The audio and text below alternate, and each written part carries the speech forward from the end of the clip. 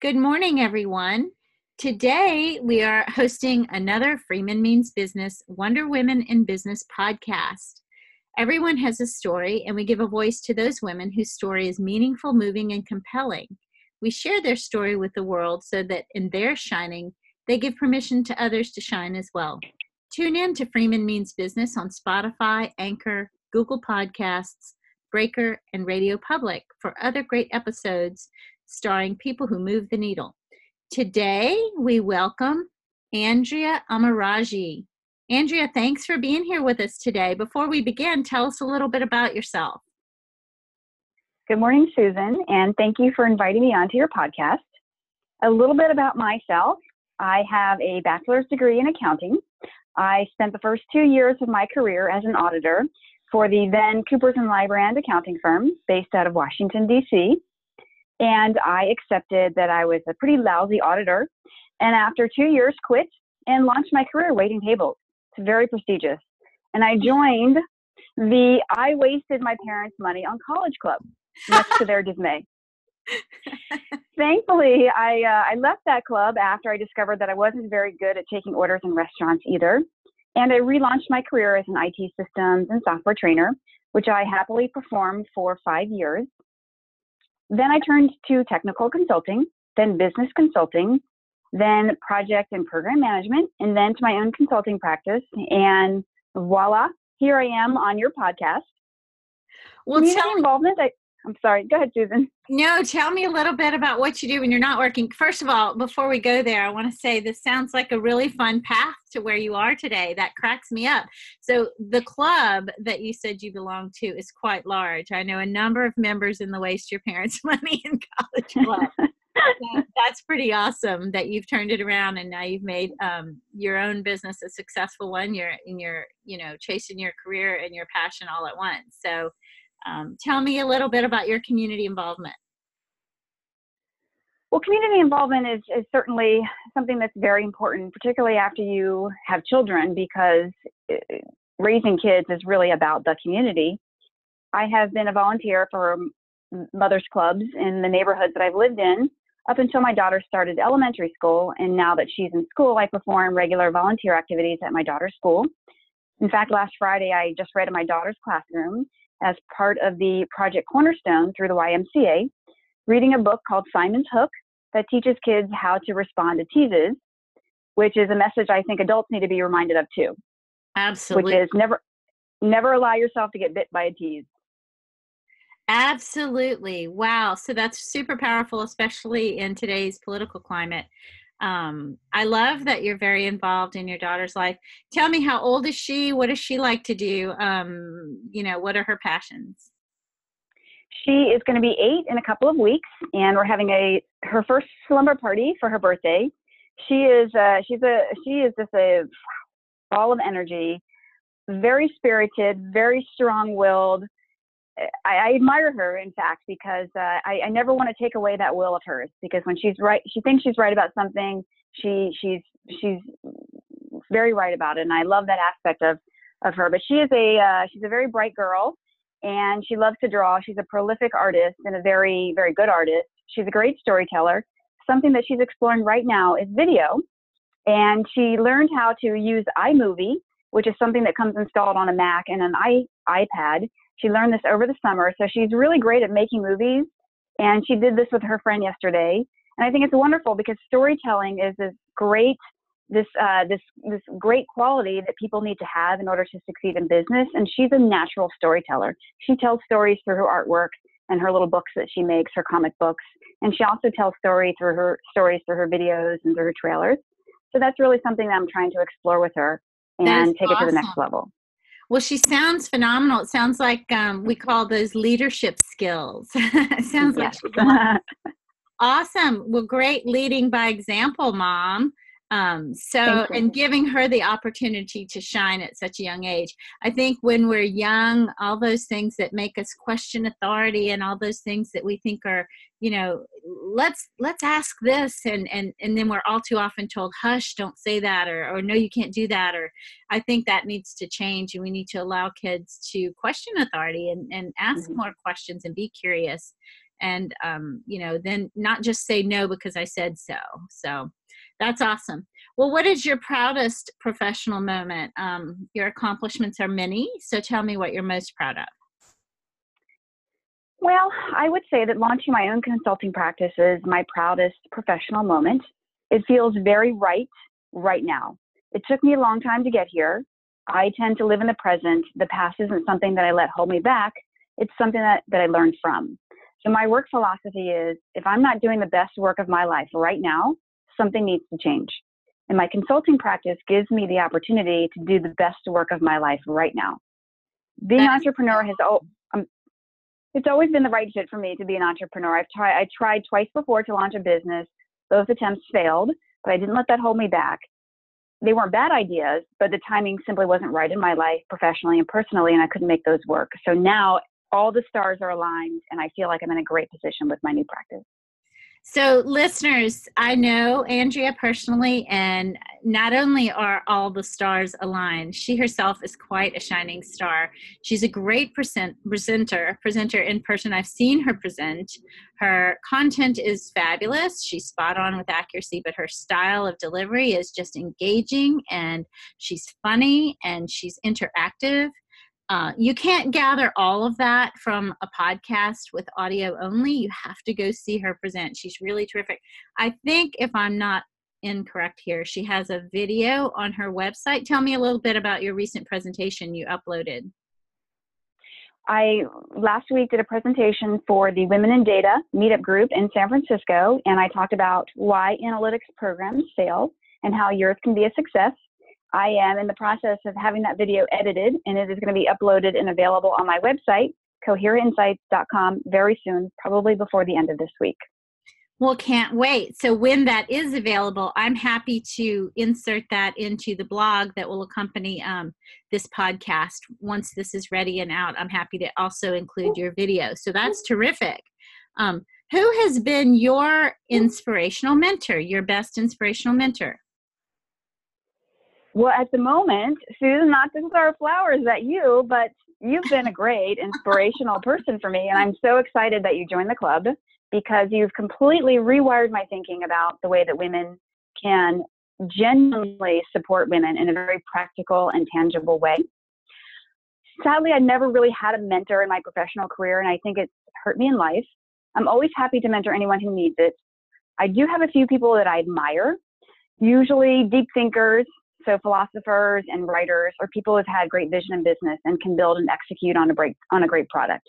So Jeff Bezos is a person that I admire.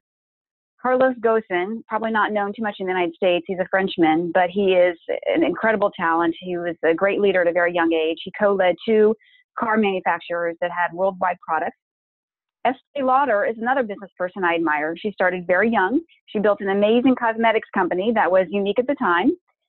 Also, Indra Nooyi of PepsiCo, I had mentioned her during that presentation last week, also a brilliant businesswoman, grew Pepsi revenue by 80% in her 12-year tenure, which for a woman in business, I think is quite admirable, because Pepsi is a pretty old company in kind of a market that's not really growing. Wow. She actually reinvented, I think, Pepsi. I'm a little familiar with her, but yeah, those are some fantastic examples. First of all, thank you for the shout out. Mine is to lift others and not self. So I appreciate that. That was very sweet. But yeah, those are some great examples. I recall back in the day when I was much younger, I went to a small intimate conference where Jeff Bezos was the speaker, and it was really nice to hear his vision, and boy, he's come a long way, right? Yes.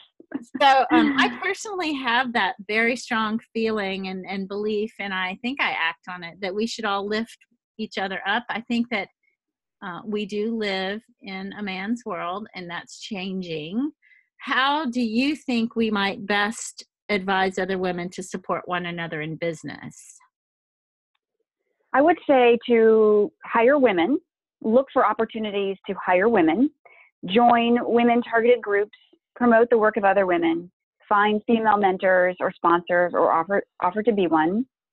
I personally always look for the best in women, and I check my jealousy and my insecurities at the door.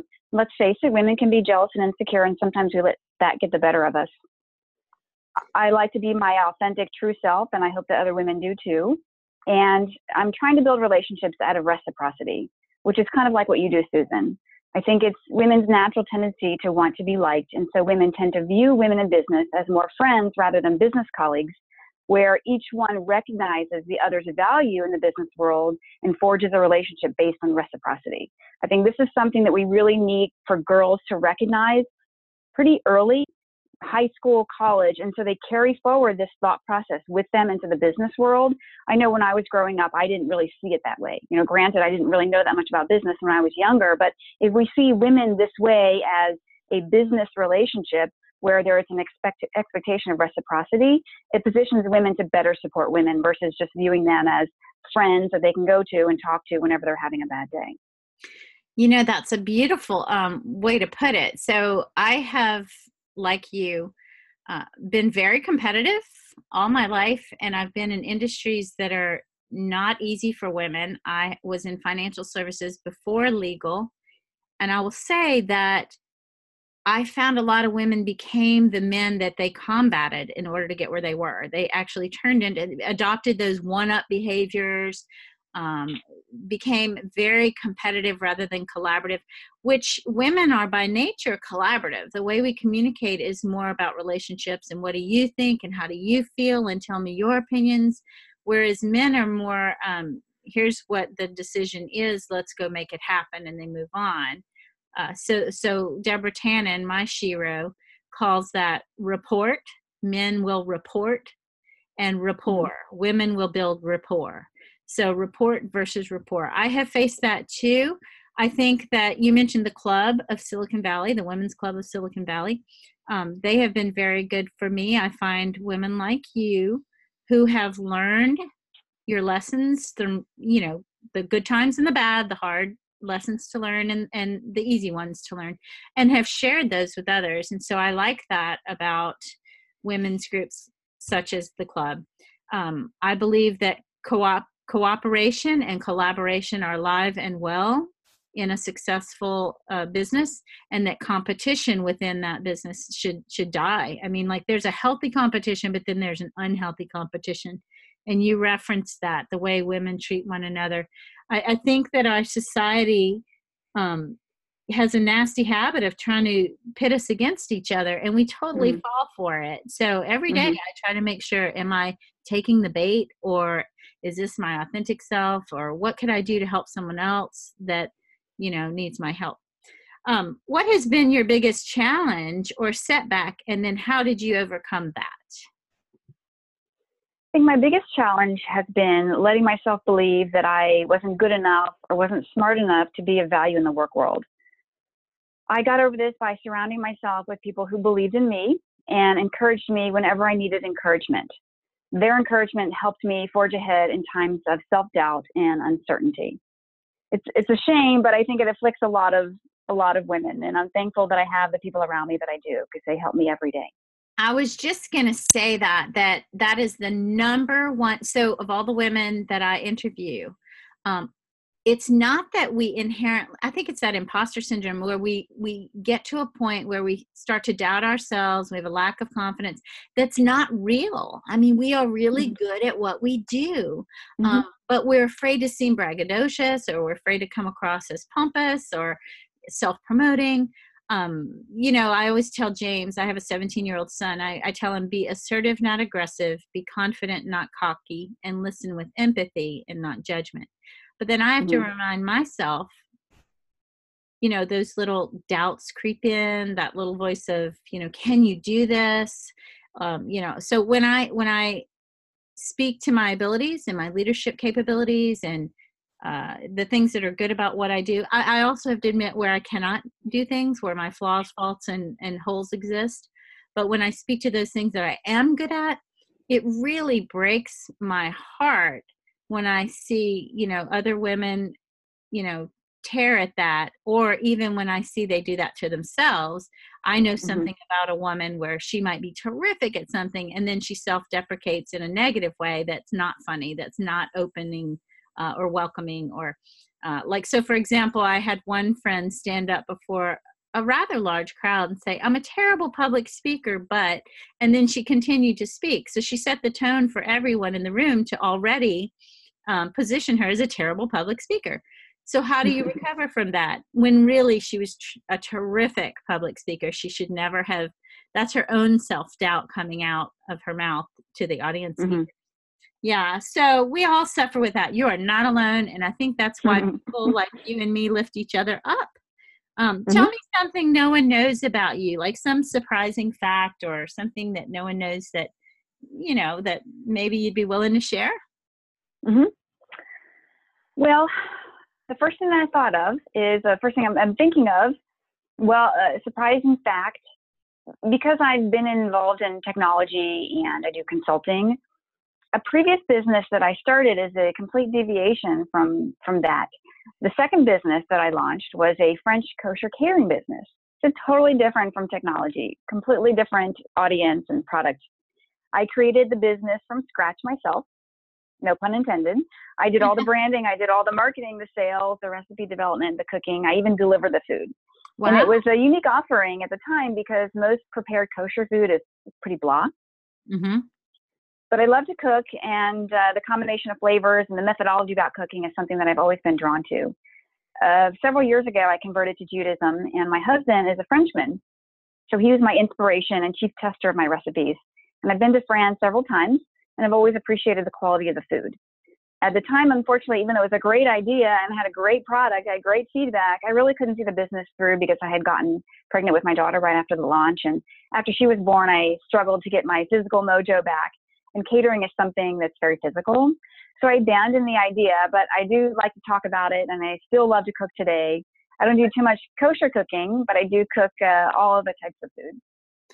I have to say that's a fascinating marriage of the French and the kosher, because French food is yummy, yummy, tasty, tasty, you know, so, and the kosher is so needed, you know, obviously. What a unique combo there. I would love to someday meet your husband. You reference him often when we're together or when we're talking. So that he seems like a really positive influence in your life. And I think it's great that you mention him here on the podcast.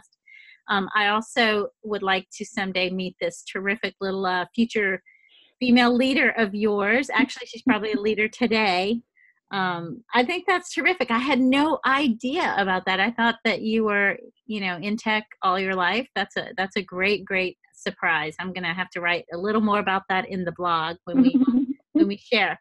So before we share your contact info, I want people to have a clear understanding of who you are today, your business that you're embarking on today, and what you do and how, and then we'll talk about how they can reach you. So tell me a little bit about you and Cohere Insights today. Cohere Insights is a consulting practice that provides advisory and strategic services as well as technical implementation for data-driven and analytics programs. I've been in this space for about 20 years, not the break to kosher catering notwithstanding. So I've learned a lot about how companies can get more value out of their data. And so I work with clients to help them achieve that value. I work with companies across industries of all sizes, shapes and colors. And it's something I really enjoy. I love working with clients and just helping them get more value and helping them build and shape and implement and execute on their programs. So to help the audience better understand, what does your perfect client look like? I know you say you work with all sizes and so forth, but what would be a perfect client for you so that we can start to relate and maybe refer work to you or call you to work for us, you know, yourself, for us? Yes, yeah. That's a great question. I would say probably anywhere from maybe 500 to maybe 2,000 employees where they are really starting to harness the power of their data. And they have, the leadership of the company has a mindset where it's better to do things right the first time instead of doing a lot of failure, trial and error to get value from their data. So companies that want to examine customer purchases or get more value from any of their ERP systems or do any kind of analytics. What I bring to the table is a programmatic approach, a turnkey solution that allows all the stakeholders to come together, identify goals of the program, and then get aligned to those goals, and then build the technical implementation program. So any company who's really kind of at the starting area of building out an analytics program, I would love to come on site, talk to them, advise them, help set up a program for them so that they are destined for success and not failure. That's awesome. So do you actually stay involved in the implementation phase, or do you do just strategy or whatever the client needs? Whatever the client needs, I can do both. Sometimes clients do need to have outside consultants brought in for technical implementation, oftentimes because in order to do a technical implementation, you require staff augmentation, people that you don't have on site. So I would stay involved. I prefer to stay involved in a program management level because I have so much experience and I guide the program to be successful. But sometimes clients have their own facilities and own individuals that they want to use that are in-house, and it's really their choice there. That's really awesome. So I see you filling a knowing doing gap, frankly. Folks, I like to think of Andrea as the human Venn diagram. she's the glue that holds these two pieces together from start to successful finish. She's the in-between. I want you to share with us your website address, and then in the blog post, I will share all of your contact info. But what is your website address and your email address for the listeners? The website is cohereinsights.com, Cohereinsights.com. My email address is andrea@cohereinsights.com. Can you spell Andrea for the audience just to be sure we have the correct address? Yes, Andrea. All righty. Well, this was fun. Is there anything else you'd like to add before we say goodbye? I don't think so. I think this is, I don't. I wish I had something witty to end with, but I don't. This has been a lot of fun. You don't need to be witty. You've been witty throughout. I loved this podcast. So I didn't realize you're such a great storyteller. I loved hearing about your daughter, and I loved hearing the fun fact about your kosher cooking. So that was really terrific. And I can't wait to see you next time. And I will share this blog with the podcast embedded in it within 24 hours. So thanks, folks, for tuning in. And Andrea, thank you for being the guest today. Thank you so much for asking me. Have a great day. Bye-bye. Thank you. Bye.